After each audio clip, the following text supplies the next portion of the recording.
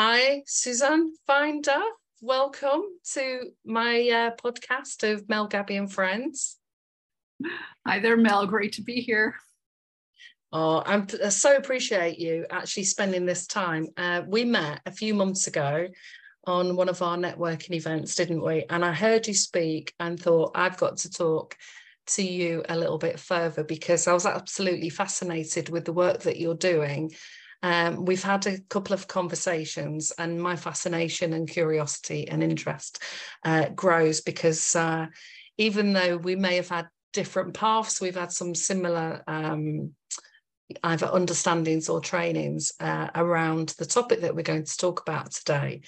So the title of this particular podcast is going to be Returning to Safety, and we're going to sort of make that clear over the coming hour of what that means. But fundamentally, we're looking at mental health stress, but in particular trauma, and your work and training and understanding in that area, as well as the wider aspects of the work that you've done in the Course in Miracles and some of the understandings and awarenesses that have grown for you in the work. So what I like to try and do is bring what we talk about in the clinical world, in the research world, to more everyday sort of understandings for people that may listen to the podcast. So we may use some terms that are unfamiliar. So we're happy to be contacted, and we will put our contact details on the podcast. And there may be some things that people want to take a deeper dive into. So we will also put some links to other researchers that are really renowned in the work that we're going to talk about. So before I ask you a little bit more about yourself and the work, I wanted to share with people what's really drove me to look at this topic in general. And as I was talking to you earlier, in the UK, we sort of divided up, and I think it's about 38, 40 areas, and in each area there's a local authority that has responsibility is to look at the local welfare, health and well-being of the people. And for over 20 years I've worked in mental health and well-being, and originally I did work with adults when I trained as a therapist, and then I started working with children, young people, families, parents, and then schools and school teachers. And one of the things that we noticed early on was that a lot of the referrals for the young people, that what it said on the referral about what the concerns were about that young person, you know, Johnny is experiencing anger issues or this behavioural issues within the school, is that when we tracked back further, if we had access to any earlier information on the child and family, we often found that there were maybe some more significant issues to do with neglect or abuse or drug and alcohol issues in the family, or conflict or bullying at school, on a gradient of, you know, how difficult their past had been. Not in all cases. And so sort of forward winding to 2011, I've already been in the system where we've worked with hundreds of children who've come through that service, and realised as well that a proportion of those children needed much deeper work. Is we started to learn about ACEs, which was adverse childhood experiences. And this came from public health. I think the findings originated in America. And I first heard about that from a lady that worked in public health. And public health were tackled in each area to try and understand why diseases sort of occurred and what made people more susceptible to things like heart conditions and diabetes and other issues.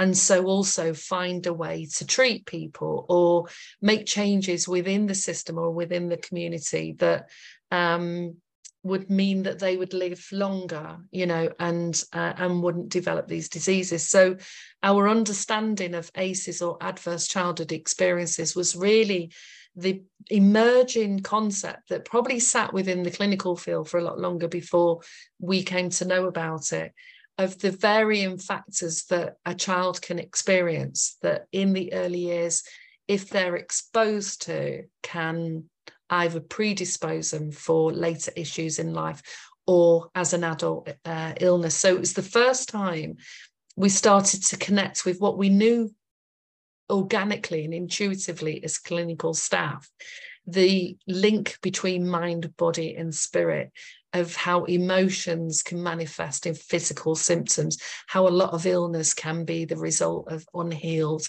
childhood experiences. And we were now starting to get a language around what that might look like. Interestingly, I only found 2 local authorities in the UK that were doing any work to train up staff who were coming into contact with children and families to help them understand that if there are behavioural issues or parents are struggling in any particular way, if we scratch the surface, we might actually find there's a whole load of other things going on there that have made it difficult for them to function in everyday life. And lots of people do function in everyday life and do okay until they're hit by a crisis. And it's often at crisis point that people seek help. Or the rub, as I say, on a very simple level, gets, or the sound gets louder and louder, and one day you have to get up and go and talk to somebody, see a doctor, go and see a psychiatrist or whoever, but it's often in crises. And that was what we saw time and time again in the system, that things reached a peak and somebody wanted to try and work out what the problem was, or we would try and work out what the solution might be. And we struggled and scratched our heads quite a lot over what the right solution might be. Over time as well, my esoteric spiritual practice lended itself to me exploring the world of yoga, because I'd had physical experiences myself. I'd had car accidents and decided to take up yoga and start doing meditation, and started to realize what mindfulness and meditation and yoga actually could do for us, and how becoming more mindful and becoming more aware can actually get us more in tune with our physical being or our somatic experience, which is, again, language that I'm just starting to hear used more and more now. So that led me to really start thinking about, and I've always been curious about, if I come into contact with somebody, there are a range of tools and models and ways of working out there, and I want the best for the person that I come into contact with, or the clinical staff that I put them in connection with, that they've got the right training and approaches to help that person. But what we're finding more and more is that there are a lot of approaches out there, but staggeringly, there's a hell of a lot of doctors and clinical staff that have never been trained in trauma, let alone mental health or stress. And then people don't realise that it's a continuum of experience or layers of experience, rather than something that can be compartmentalised into you are this or that. Training that I've done over the years to try and help people think about, because of the way we're conditioned. So that journey for me has continued as I moved out of my thinking brain, of my training, into my emotional experience, and then into my own somatic experience after having a car accident, that forced me to tune in and start to try and read and experience what my own body was telling me and what I needed to do to start to heal, really. And I think everyone we come into contact with in some way is seeking some healing, or seeking to find relief, feel better, feel good. So we came into contact with each other, and life can be synchronistic, and I've had some really fascinating conversations, but more so because of the training that you've had and the other people that you come into contact with that are known within this field. So I'm going to stop talking now and invite you to share with us who you are, what you do, and the type of work you do. And we are going to open up the conversation about trauma on a deeper level, as well as towards the end of the podcast, have something that we can give to people that will have some information and guidance in there that can help them take that understanding further. So thank you very much for agreeing to this podcast. And tell me more, Suzanne, more about you and what you do and what got you involved in this. Thank you so much, Mel. Well, my story really begins at 6 years old. I was in a very happy, healthy family. Little sister, mom, dad. Mom was a full-time mom. She had been a college professor, and dad was a young up-and-comer in corporate. And what we didn't know is that she was going to be diagnosed with a rare blood disease and that she would die in a matter of weeks. That started my journey. My dad was ill-equipped to handle what was about to come. He had his own grief. He didn't know how to deal with two little girls. He had his career to deal with. He himself came from a home where there was a lot of disruption, an abusive father. So he was in trouble. So I'm 6, my sister is 3, and he meets a woman who was exceptionally affluent. And they must have thought at that point, well, let's bring the two small families together. It'll be, a new life. We'll start for both. She had a 10-year-old boy, so 4 years older than I. But what ensued next was 7 years of utter terror. She also had her own past that she had not worked through. Lots of, let's just call it dysregulation. She brought her own baggage to the party. And so she and my dad unknowingly were projecting all of their disconnection or their inability to be peaceful onto the kids. And I never knew when she was going to be violent and have outbursts. And, she also had these exceptionally high standards. I never knew whether I was going to meet them or not. So I was trained to be the good girl in an affluent home, going to private school, riding camp, all this jazz. And I was terrified most of the time. Wow. That went on for 7 years. I went to a private lower school and a private upper school. The private lower school, the building next door, the brownstone next door, I grew up in Manhattan, New York City, was the Society for Prevention of Cruelty to Children. And I would walk by that brownstone and look at the bronze plaque and go, I can't go in there, because if I went in there, it would be even worse than it is now. The hell I would bring on to my dad, my sister, myself might have been beyond any horribleness that was going on in my home. And I had to totally self-protect. My dad never knew what was going on. And wow. even after we left, I could never really tell him what had happened. My guilt, my shame, my anxiety really had an incredible grip on how I saw the world. Now, I grew up, went to university, did very, very well. So I always excelled, not necessarily at sports, but academically. And after I graduated, went to college, did very well, started a career in marketing, and also had an award-winning career at an early age. But all the while, the trauma was running, the unresolved disconnection that I felt, the confusion that I had about who I was, what my boundaries were getting all tangled up. So I was making a lot of money, but I was really miserable. No matter what romance I chose, and I dated some really handsome young men, didn't matter. Nothing could quell this sense of unworthiness.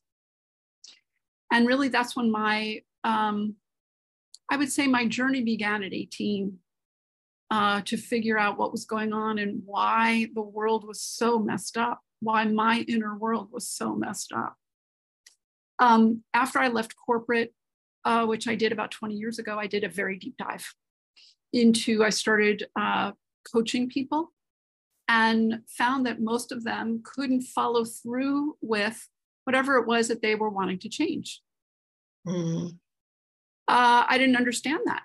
I couldn't understand. I knew I was a good coach. I started taking on an approach called psychology kinesiology, which increases learning between the two hemispheres of the brain. That didn't work. I worked with hundreds of people. What was it? There was an element for myself and for others. What was it that prevented us from changing. What I learned is that it was very much the nervous system.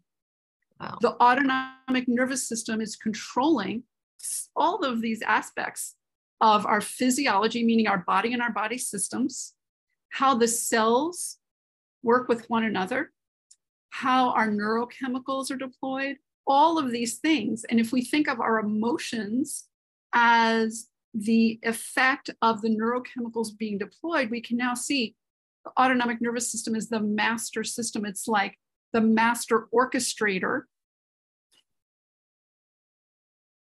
looking out on all the organs and coordinating all of their activities based on the environment, based on what's happening. And it's this incredibly intricate symphony where the distinction of body-mind is really moot. There is no distinction. So we're either in a state of safety where we're curious and we are playful and we are open, which is a nervous system state called ventral vagus or ventral vagal, or we're in a defense state. Now, A Course in Miracles says there are only two emotions. One emotion is love, the other is fear. And polyvagal theory, which was developed by Dr. Stephen Porges, which is why everyone's talking about the vagus nerve, it's because of him. Porges identified that there are various states, including the freeze state or the shutdown state, which is our reptilian state of complete withdrawal, where we just want to disappear. Everyone thought, well, it's fight, flight, and freeze. No, it's actually separate from what people think of as sympathetic. Anyway, I'm getting a little too deep into the terminology. I don't want to go there, but here's the essence of it. We're either in safety or we're in some mode of defense. Now, there are more subtleties to it than that because you can have hybrid states. Play, for example, is a hybrid state, but I regress. When it comes to trauma, our one goal is to return to safety. Our one goal is to return to safety in our bodies, in our cells, and in ourselves. Because as we remember that no matter what happened to us in our past, we can choose again.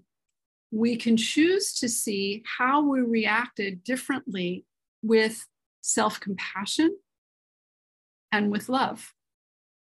This is not an instant, okay, let's wave a magic wand and let's all see this happen. No, this takes a lot of patience and training. It takes well-skilled clinicians and really good friends to hold us in a space of safety when we're not feeling safe, to remind us that safety is always possible, even when we feel it's not. So how I got to all of this really was the result of my own issues as a young girl, as a young woman, coming up in the world and not understanding why I was so reactive and why my behaviors were very self-sabotaging in a lot of ways. So I come from it from a little bit different point of view. I'm a nervous system coach and educator, as well as an interfaith minister. So my first order of business is creating physiological safety, meaning the body being safe, so that we can then explore and look at what was it in our early life? What meaning did we make of what happened to us that then propels us into this negative feedback loop of constantly being reactive? So the goal is to shift that feedback loop into one of I'm safe. Not out of the I'm victim or I'm a victimizer or a rescuer. Those are all defense patterns into I'm safe. And I can deploy that safety, not with words, but just through my beingness and through my countenance. Just like Mel, when you're leading a yoga class, your nervous system is conveying safety to the members of the class. Yeah. And our nervous systems are talking to one another constantly, right? My eyes and my nervous system are looking out into the world, to the environment, to other people. And it's always evaluating, are you safe? Is this thing safe? Is this person safe? Is this situation safe? And I don't even know that I'm doing it. It happens completely non-consciously through the nervous system, the autonomic nervous system. So how can I reorient myself instead of looking for cues of danger to look consciously and unconsciously for cues of safety? So we're retraining our bodies to tune into cues of safety, whereas after trauma, our nervous system learns to cue in to cues of or danger. So we're looking at repatterning that to cues of safety. It's interesting, all those different aspects you bring up in terms of that potential journey. But if we think about the model of cycle of change, for example, you know, that sometimes people seek help and they know that something's off, or their relationship, they're struggling in their relationships, or they can't get ahead at work, or they keep hitting the same roadblocks. They might not necessarily realize what it is that's going on. And so part of the initial phases of any work sometimes is to increase that awareness. But then they can become aware.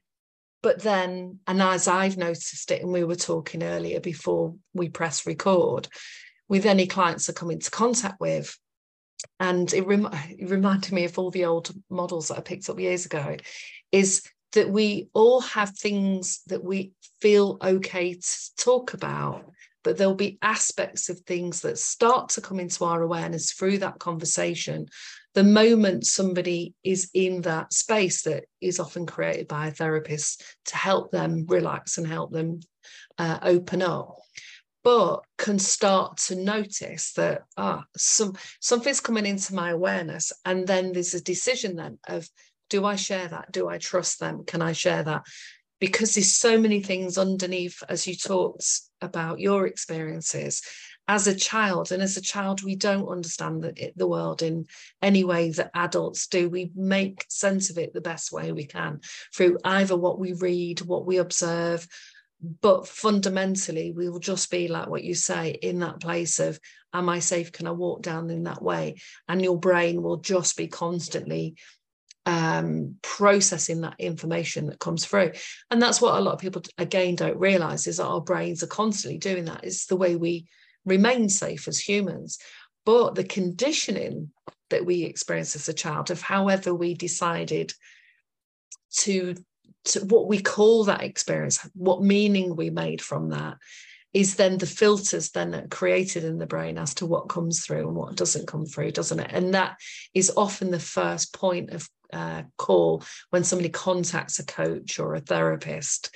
But yes, don't necessarily realize that sometimes we have to shine a light on areas that feel a little bit uncomfortable, because and this is what I wanted to help us unpack for other people and distinguish, is that we use words like stress, mental health continuums in terms of feeling okay and not okay, and trauma and PTSD, but there is there's ways of distinguishing how that might show up for somebody, and they don't necessarily realize that there is something within their past experience. It doesn't have to be big, it can be small, but the experience that they've had has somehow created a chink in their perception of the world and the way that they relate to people that is creating these difficulties. And neither do they realize that there are phases of a journey that they will need to go through now in order to move out of what we talk about as clinicians, the self of how you identify yourself, who you think you are, to who you actually are and who you're becoming. Because who you think you are is your experiences, your values, your beliefs, the conditioning of society, the gender, how all of that is narrated. And then those deeper experiences of how you've been in the world and how you navigate that. But trauma itself isn't, there's so many variables in that, isn't that, as to how we think about that? Yes, there are. And yet, I think it boils down to one thing. And Dr. Porges would say that trauma is chronic disconnection. Wow.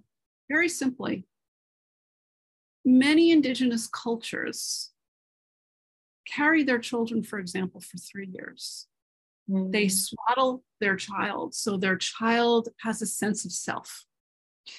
They carry the child on their chest, facing them. The child gets a sense of the mother's heartbeat. The child recognizes what's safe and what's not as a result of the mother conveying that information through her physiology to the physiology of the child, through the nervous system. At a certain point, maybe 9 months, they're now carried on the back, facing over the shoulder of the mother, always being protected. So our physiology does not have that capacity to be independent the way we think of, well, we're independent adults. Well, that's not really the design of the human or the design of the mammal, one and the same. So we can look back to sort of child rearing practices, et cetera. But our goal, our journey now, and I work primarily with adults, in fact, at this point, 100% with adults, is to essentially reparent ourselves, teaching ourselves that we are safe.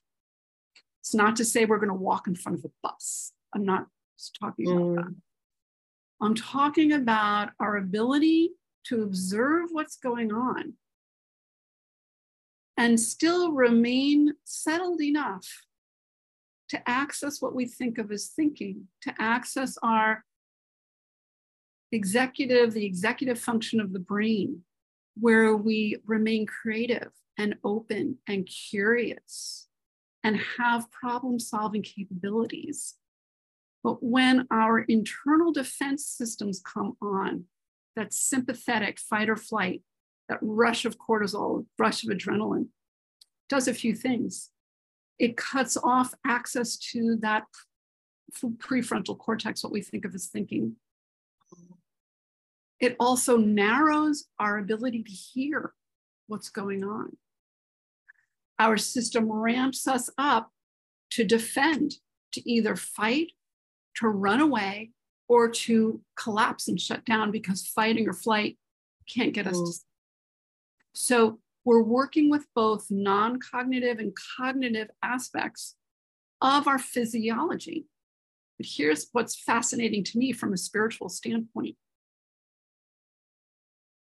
And this may be very difficult for some people, most people to hear. It took me a long time before I started appreciating what this meant. And that is, we are not our thoughts, not our body. We're not our chemical reaction. We're not our behaviors. We are something much different from that. We are, in essence, pure awareness, pure peace, and pure love.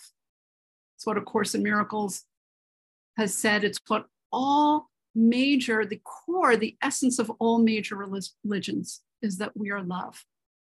But our consistent and unrepaired sense of disconnection has disconnected ourselves from that core nature of who we really are. So, yeah, I'll stop there so you can comment, because I can go on and talk about this for hours.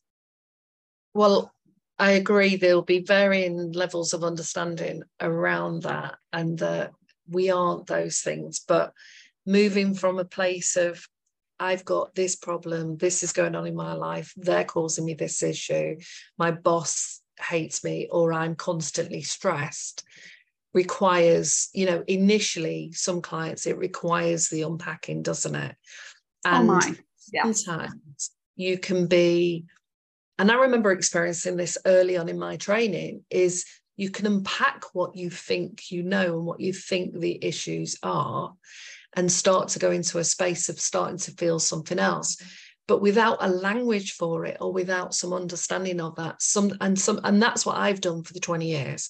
Part of my journey was about what was it that I found difficult to do as a kid, and why, and how did my experiences as a young woman growing up influence me, and the choices that I made, and the relationships that I had, and the jobs that I took, and my attitude to that, and how did I end up with burnout twice, and how have I ended up with lots of stress. And that's what took me on the route mainly to doing the yoga and meditation, because I was a type A personality with grew up with a single mum who did absolutely everything, who told me to have many strings to my bow, who ground herself into the ground and would carry on working if her leg was falling off. That in one sense, that's what got us food on the table, which is when people are in survival mode in terms of Maslow's hierarchy of needs, and in another sense, that's what I saw. They were the messages that I got, and that was what, the conditioning was, for good or bad. And so that unwrapping of why, because it didn't occur to me when I was going through the first stage of burnout, that my attitudes, beliefs, and still trying to go to the gym 4 times a week and bring up children and study and do this and do that was going to fatigue the system, because I was living on what seemed like adrenaline, because you can run on energy that actually doesn't exist and at some stage drop. And so my understanding, it's taken me years to try and understand, how did I end up having those experiences in all those different aspects of my life. And sometimes it only takes that curiosity, but it's layers, and it's a continuous journey and process.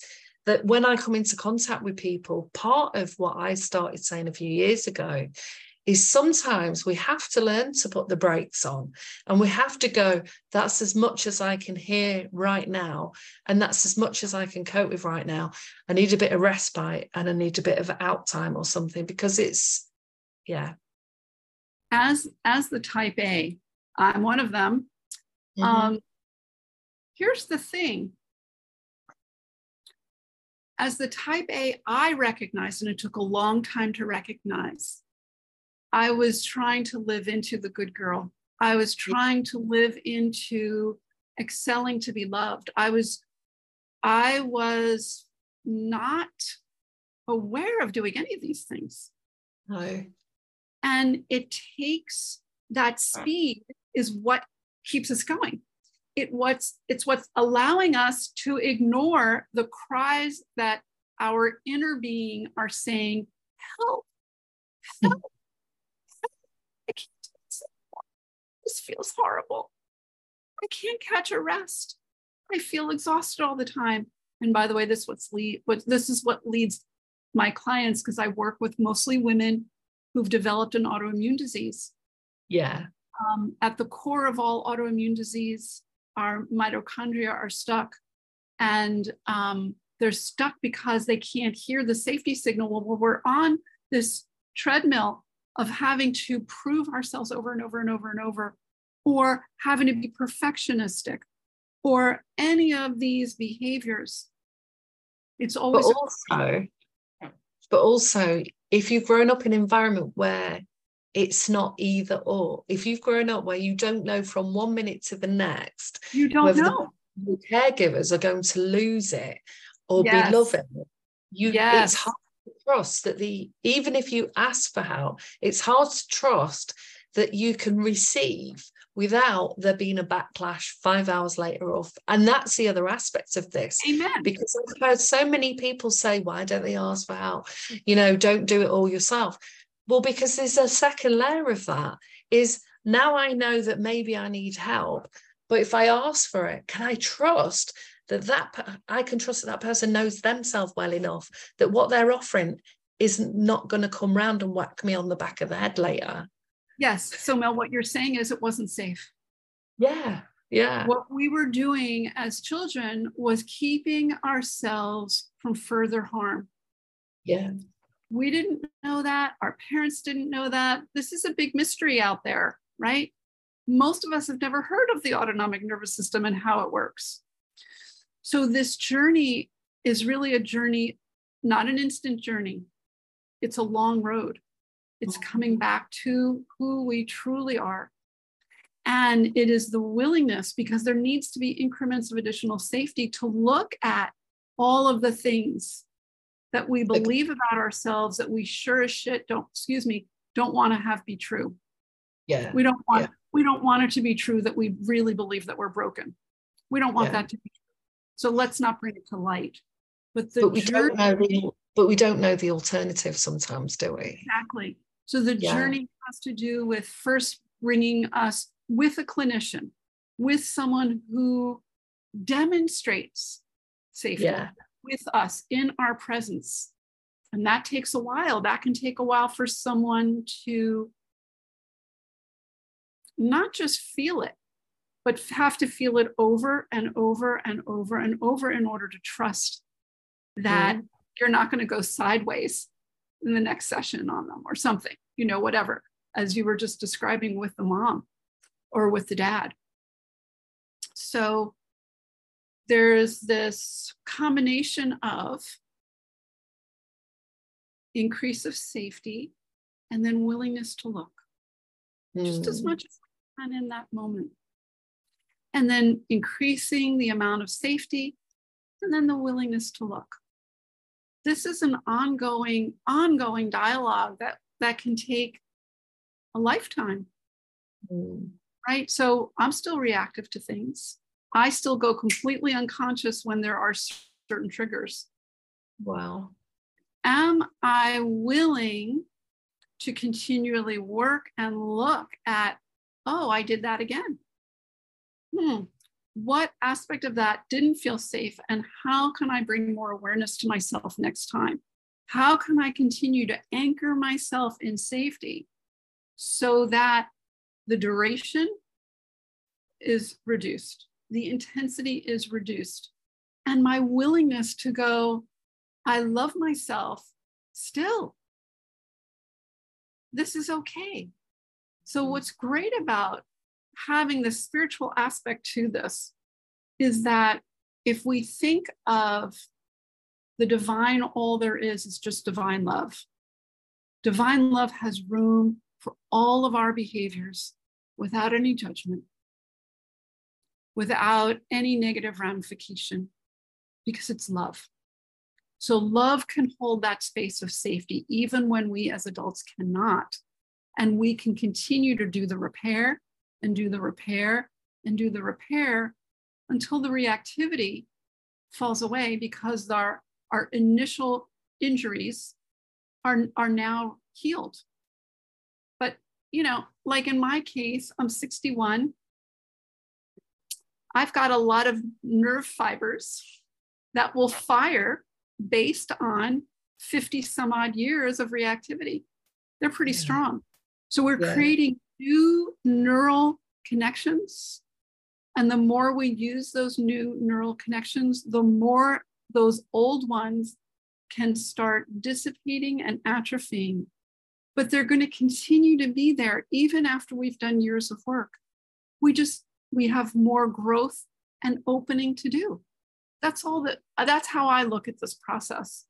Is it's not a one and done. It's a life journey of being willing to open more and more our hearts to others, to relate to our environment, to relate to animals and things with an open heart rather than a closed heart. I think, though, and I want to rewind a little bit again, because for people who are listening, who are at different phases of their journey. So what I've noticed over the years, and I don't know if your clinical practice, you've noticed the same. So there can be people who are struggling with all of those different aspects of their lives that they might find is problematic, or somebody else is problematic, and they don't realize what's causing that. A proportion of those people are reacting from that place of not feeling safe, of that trauma, and don't necessarily realize that. And then some people start to realize it, but don't know that actually there is some things that they can do that can give them some ease or relief. And then there's a proportion of people who start the journey and say, I realize that all of these situations have some common factors in them. There's me, my patterns, my responses, and my conditioning. And you can unpack that. Yes. But one of the other aspects of that, and I talk about when I do some talks or workshops, is there are many paths to healing, whether that is, and I'm going to have to plug my laptop in a second, is a holistic approach, whether it is massage, whether it is talking to somebody, whether it is going for a run.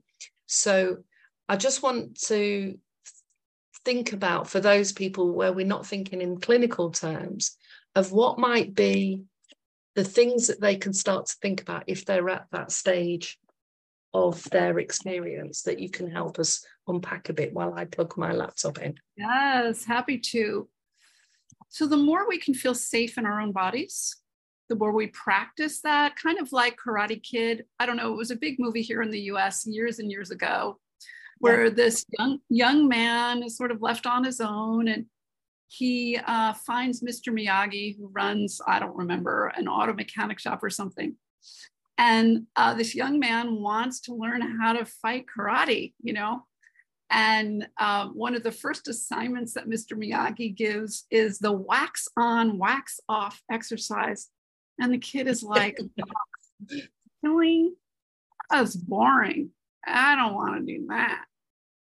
That's what we do. So we're going to learn a very simple kind of wax on, wax off exercise right now. That when we get into trigger in the language of Karate Kid, when he got into the ring, that wax on, wax off, that was automatic, right? So we're learning new exercises when we don't need them, super simple, so that when we do need them, we remember to use them. So one very simple exercise that I love, that I learned from the Trauma Resource Foundation, which anyone can go on and find. It is associated with Dr. Bessel van der Kolk, who wrote The Body Keeps the Score. One of a very simple exercise that I learned is finger breathing.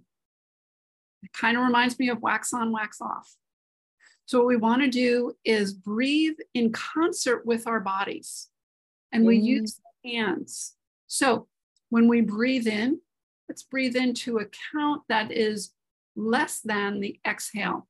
So we might breathe into a count of 5 and exhale to a count of 8.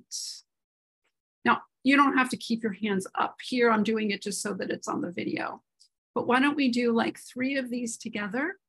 And what I can do is count, and you'll see how I'm coordinating the speed of my fingers to the count and to the in and exhale. So here we go. Inhaling to a count of 5. 1, 2, 3, 4, 5. Exhaling to a count of 8. 1, 2, 3, 4, 5, 6, 7, 8. Now this may take some practice because we're not used to exhaling at such a slow rate. So it might be that you inhale to a count of 4 and exhale to a count of 6 and build your way up. But you can keep your hands down to your sides and just breathe. Breathing in, breathing out. What this does is it's toning the vagal system, the vagus nerve.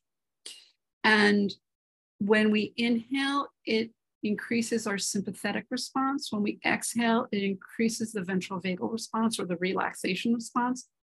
So when we're doing this exercise, in order to relax more, in order to relax all of the organs that are being touched by the vagus nerve, which, by the way, is not one long wire. It's like the most complicated nerve map you can imagine. It weaves in and out of all of our organs. So it's sending that signal of safety to the organs, which then goes back up to the brain. And the brain says, oh, we're good, we're safe. And it magnifies that and it sends it back down to the organ. So this is this two-way system. So one way we can intervene and relax the nervous system is through this open hand breathing. And I tell my clients in between our sessions that they're to do it every 60 to 90 minutes and to set their alarm. Keep practicing. It is not doing it once. It's the difference. System. Yeah, it's the new sensation in the body, not the thinking. So, gosh, I can't remember Jill Bolte Taylor, I believe is her name. She has a great TED Talk. She is a neuroscientist who had a stroke and studied her own, studied her own piece. And a question came up. It was not in her TED Talk, but in another video she did. Are we feeling beings who think, or are we thinking beings who feel? Her conclusion, because we're mammals, is that we are feeling beings primarily who think. So we need to get back into our feelings. And one way we can do this is to feel more relaxed, is through this open fist, open finger breathing. So that's interesting because there's two aspects to that, because I remember doing training years ago in the UK with the Human Givers Organisation, and they were saying exactly that we get the feeling, then we might get the thought. Now in the cognitive therapy group, they're working on the thought and then the activated feeling. So what I've said to a lot of colleagues is, regardless of which way it goes, we could argue about that, is what we do need to be going into is our bodies and feeling and experiencing the somatic element of this. Yeah. So when I started doing yoga, well, I was doing yoga about 8 years before I had my car accident, but it became much more of a focus afterwards because I had to tune into my body, had to feel into the pain and notice where I was experiencing that, and use the breath and use that understanding that where your attention goes, energy flows, and that's where you could start to generate some healing. So even though with clients it sounds like a very simple thing to do, it's one of the most difficult things to do, because there's either is I can't do it because I've got so many thoughts rushing around in your head, and then it's like, well, the goal isn't to not have non-thought. That may happen at some stage. But the other aspect, and this is where some of the trauma-informed thinking comes into the yoga world, is that when you slow everything down and your mind isn't distracted by the stories that we play out of the day or of the past or of the future, or we're caught into the distractions of the TV, we start to breathe, we start to feel. And for some people, that can be a very scary experience. Horrifying. Yes. Yeah. And part of that, and part of what I say to clients when I run yoga sessions, whether it's a one-off at a festival or in a class that I'm running, is you may feel some discomfort. You may feel elation, joy, ecstasy, anger. There's a whole range of feelings, but that's okay, because that's what sometimes happens. However, what's coming out in some of the research into mindfulness programs, I think, is that difference. And you talked about, I think it was the window of tolerance, of where someone can sit with and breathe into and experience what they're experiencing. But for some people, the experience of the trauma and the overwhelm will be just too much. It will be activated. So can you talk us through those sort of two different ways of looking at, or that they're the same but different? Yeah.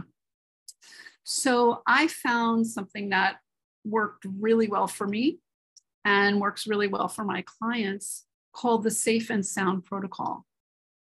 And clinicians can be trained and certified in this protocol.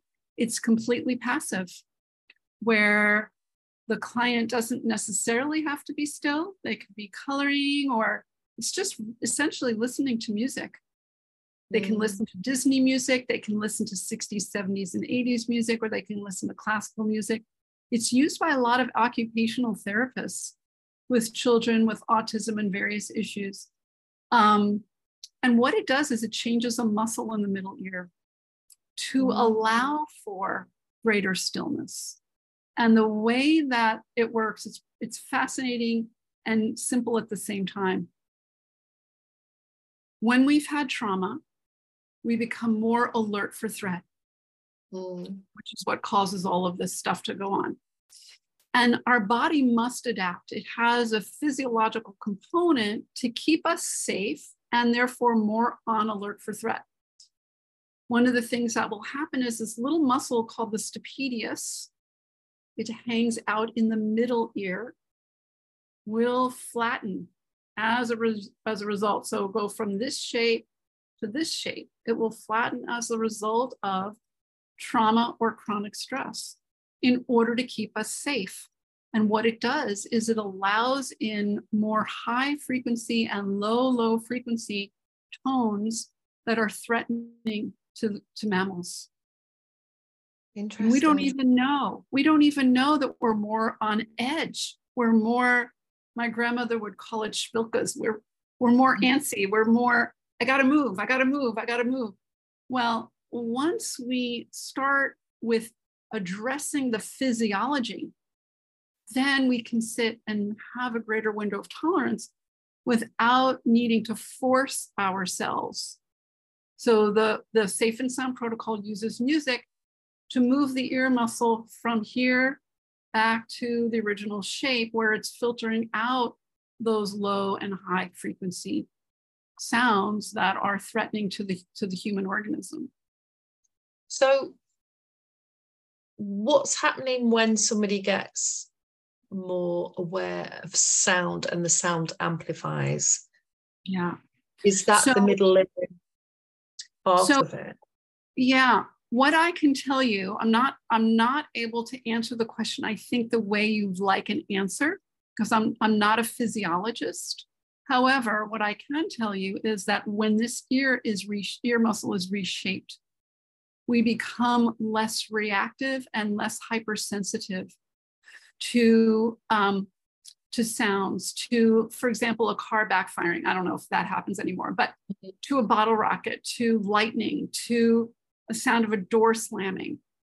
It doesn't threaten us to the degree that it used to. Wow. So we become less hypersensitive to sound. And by playing sound that the person likes. So I listen to a lot of the yogic type music, which is like Indian classical music, or but there's certain tones in that I can feel really relaxed to. And then there's other music that I just feel completely jangled. I mean, it's black and white for me in terms of sound. But you're describing as well what looks like some of the experiences when we had children that teachers suspected of being autistic coming through our service. Was one of the key features was about their hypersensitivity to sound and people rushing about, and that's been a new thing, hasn't it?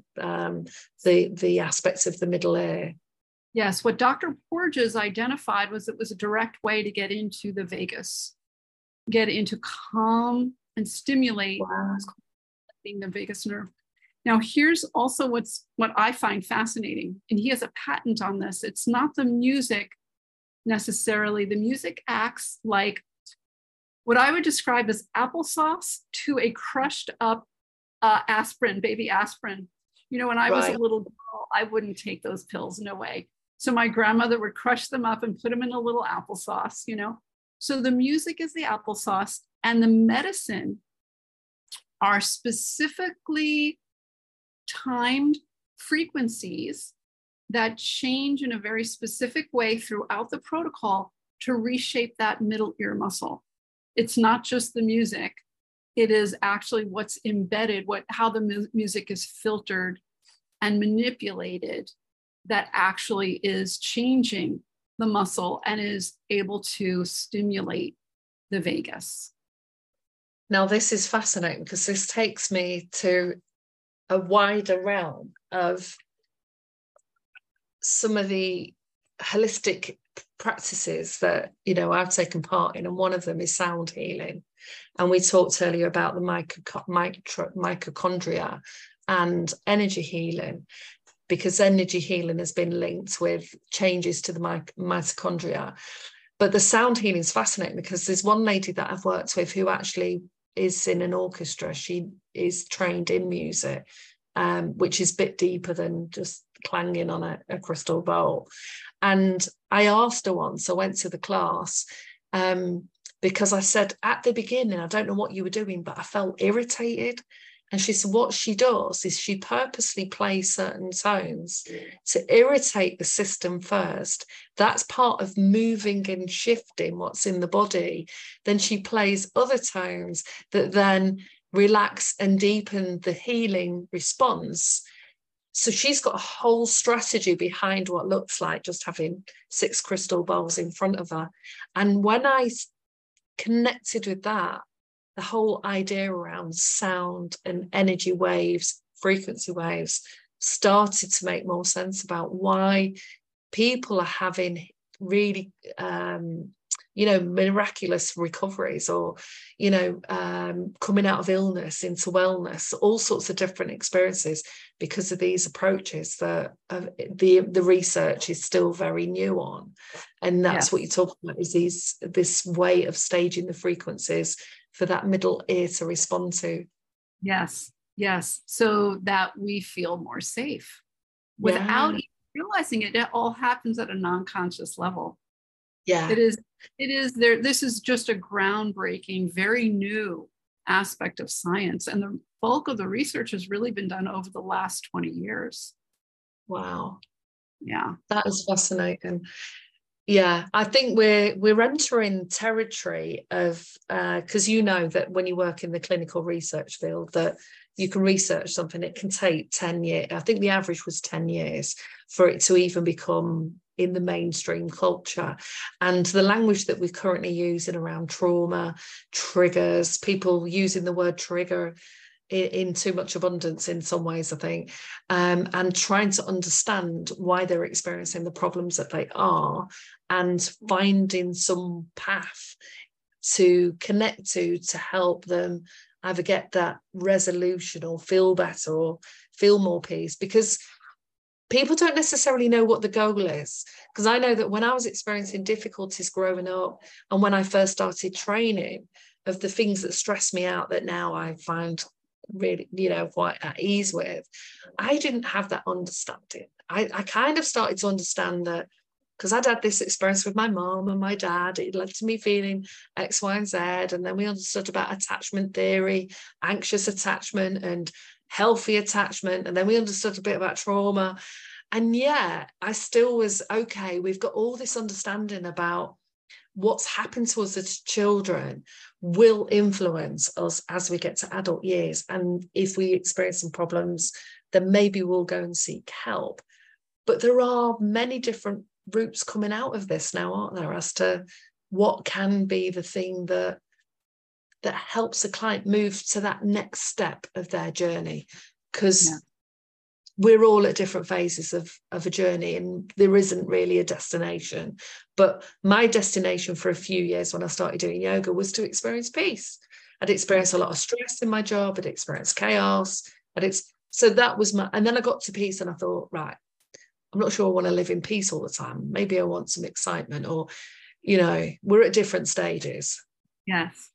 Well, I look at my journey is one of, I am okay in all situations, in all circumstances. Right. So that's kind of how I think of how I'm peaceful. It's not peaceful sitting on a mat. Right. It's, I am okay even when stuff's going down I don't like. I can be okay with me. I can be loving. I can be curious. I can be at peace, whatever's going on around me. It doesn't mean that I don't take action. That doesn't mean that I don't have feelings. It doesn't mean I don't get sad or angry. But I can be okay with who I am in this moment, every moment. Very so there's something around self-acceptance and self-compassion, which again is only emerged in the last 5 years, I think, here anyway, and of being able to take yourself off the hook and realize there are still some things that I'm going to respond to. There are some things that I'm not even aware of are going to jangle me up. There are still some things that I get wrong, but it's that taking yourself off the hook and not trying to, well, it's like coming to terms with who we are, but not staying, like you say, becoming more and more okay, regardless of what's going on. More and more okay. Yeah. Yes. And when we're okay, we can be more okay with whatever behavior others are presenting.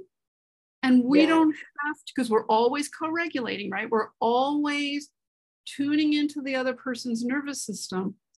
When our nervous system is strong and grounded, we can move mountains. We can think of Gandhi, think of Martin Luther King, think of other religious or non-religious figures that emanated being present and okay with whatever was going on. That to me is my goal. That is my lifetime goal. And this is the world, right? There's always going to be stuff going down that I have no control of, which is most things. I don't have control over what anyone else says or does around me. The only person that if I am willing to train myself, and it does take training, train myself to anchor in safety, that is up to me.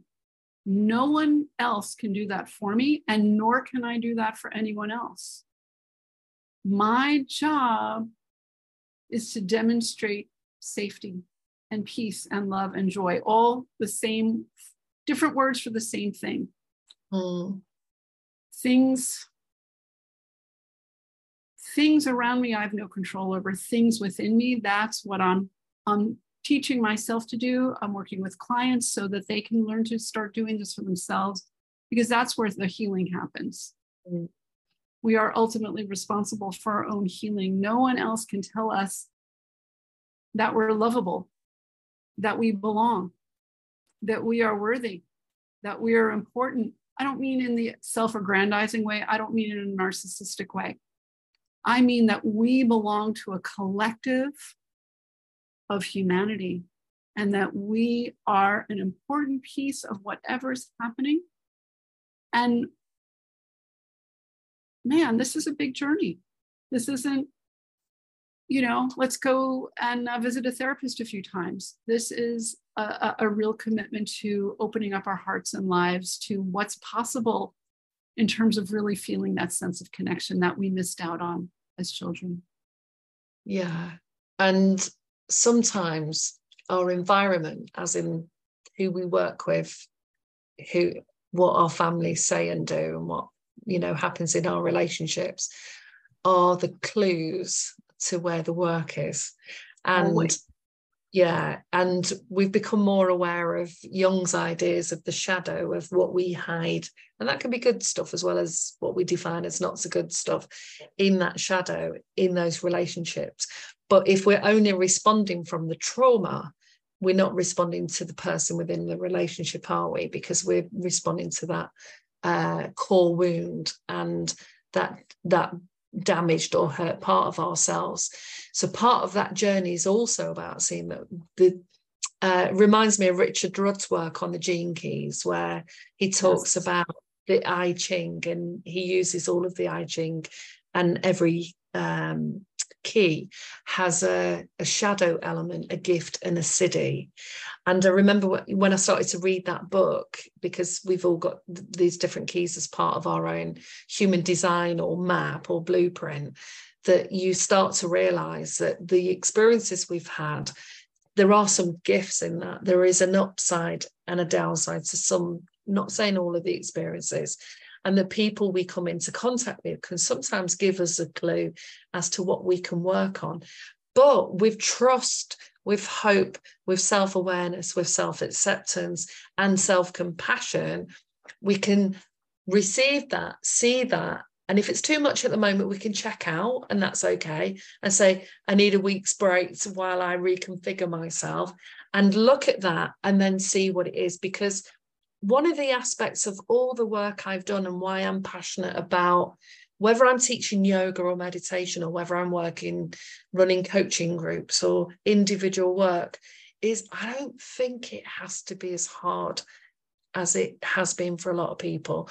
I think some of the things that got in my way was I didn't have the language and the information.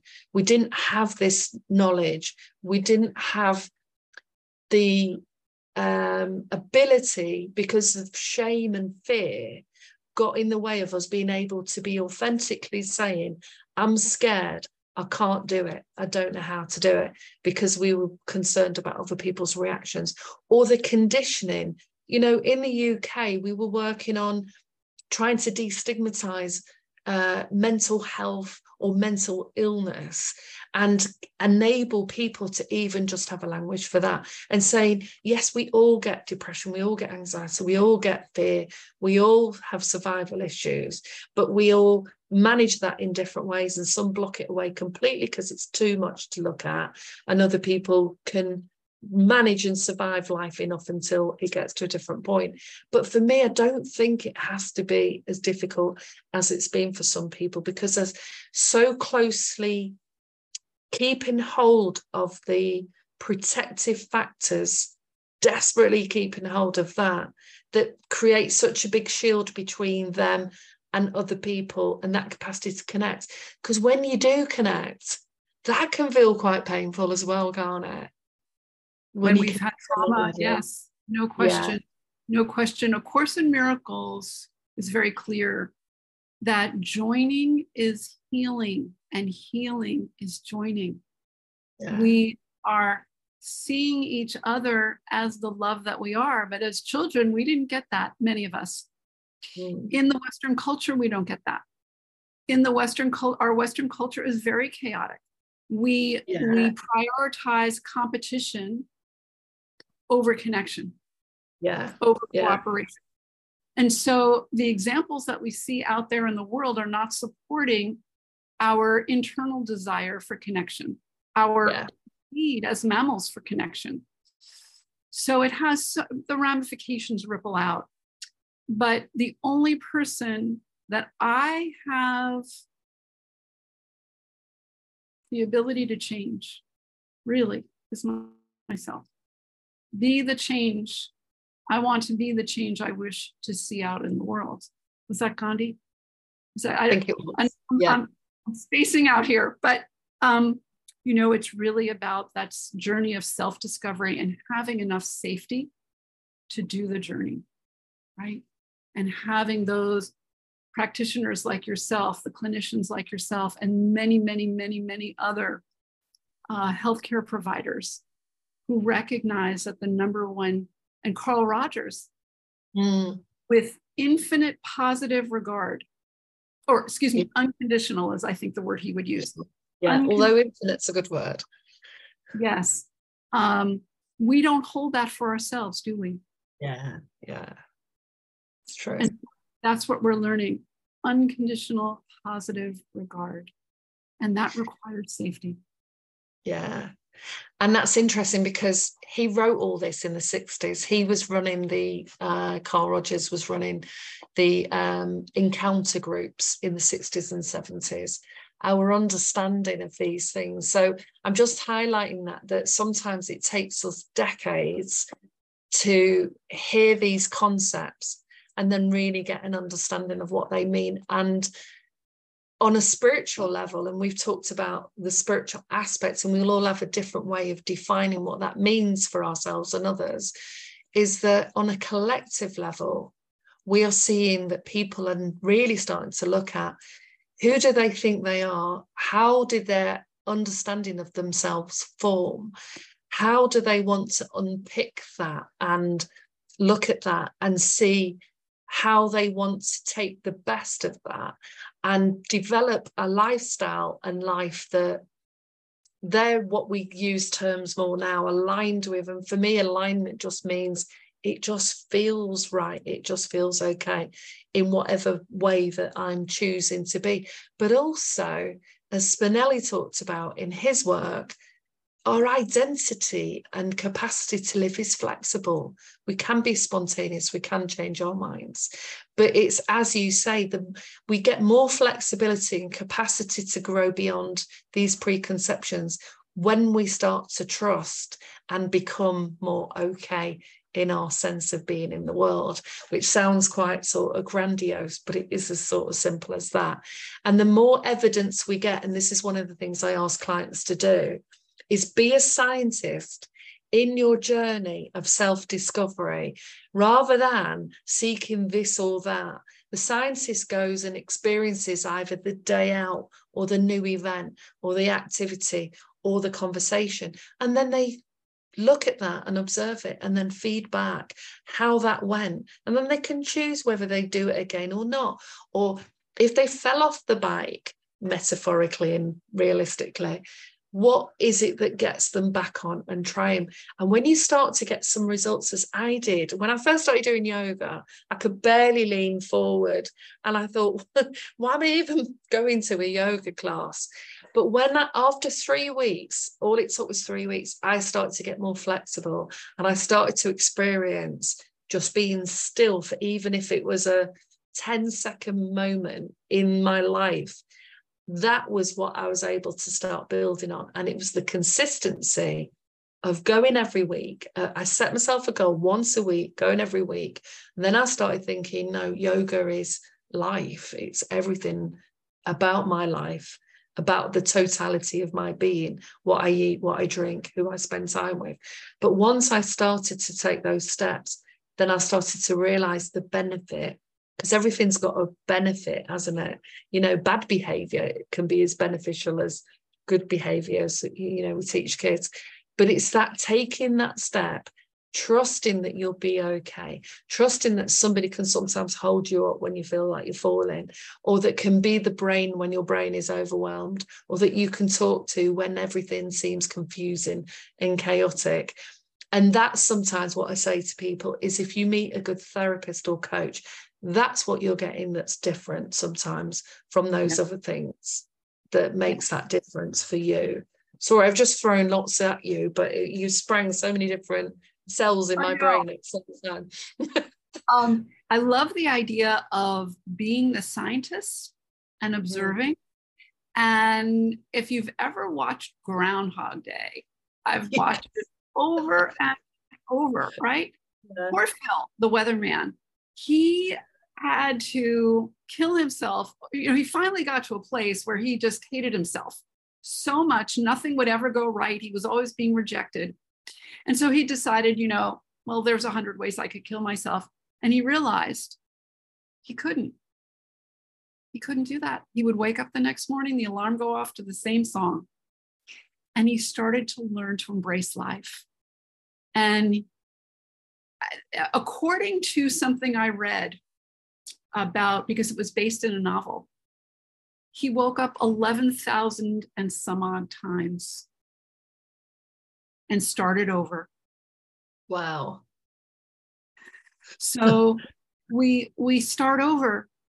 Life accepts us. I think we're naturally wanting to open our hearts, but we are too afraid, right? It's too scary to be still. We're always, you know, running in defense mode or what have you.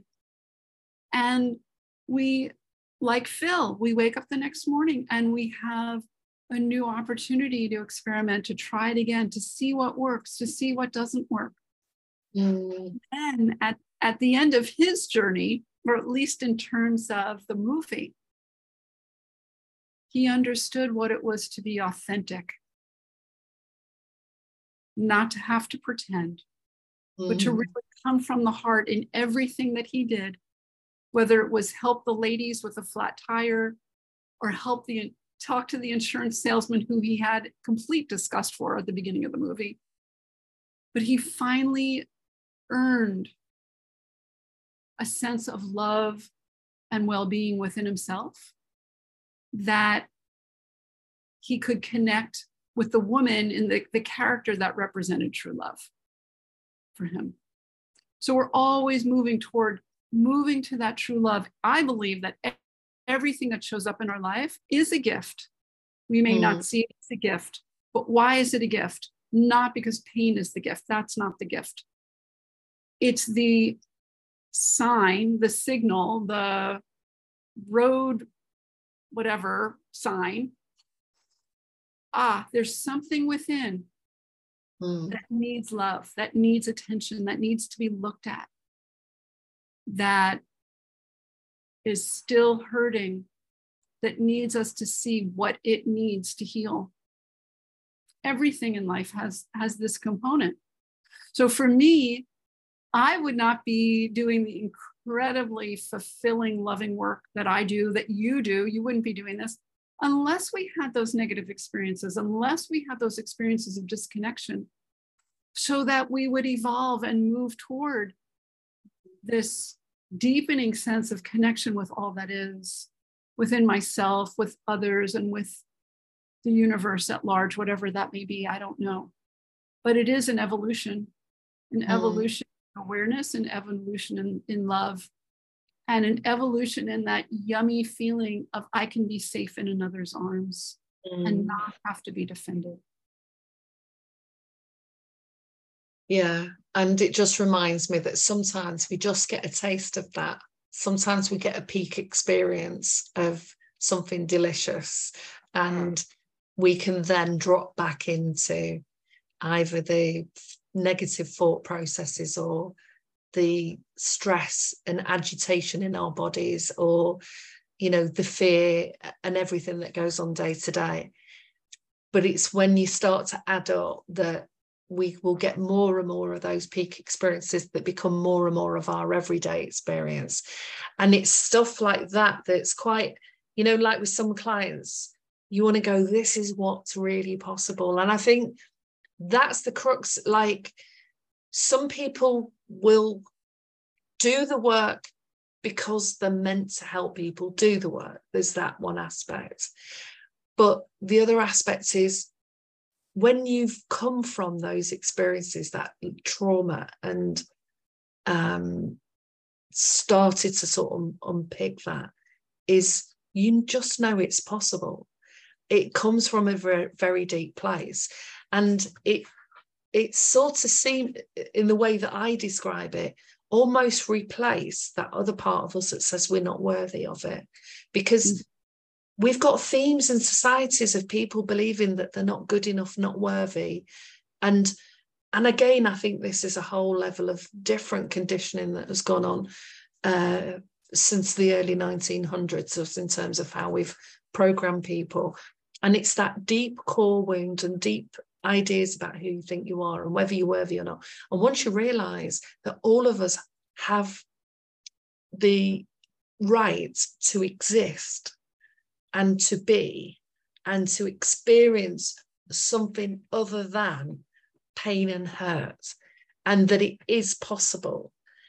But, sitting there and saying that, as you said earlier, if someone says that to you, when you're in that space, you either get angry with them or just want to tell them to bob off somewhere, Yeah.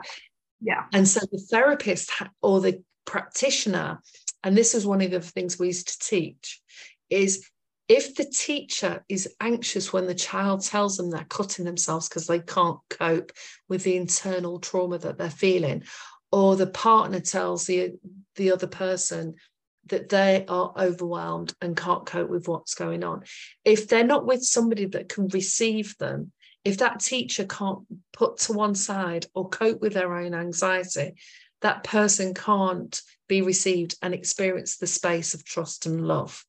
And that's where I've seen more damage being done, is when, and that was a conversation I used to have with a lot of teachers, you don't have to know everything. You don't have to have a solution. There are a few tools in your toolbox. It's being present.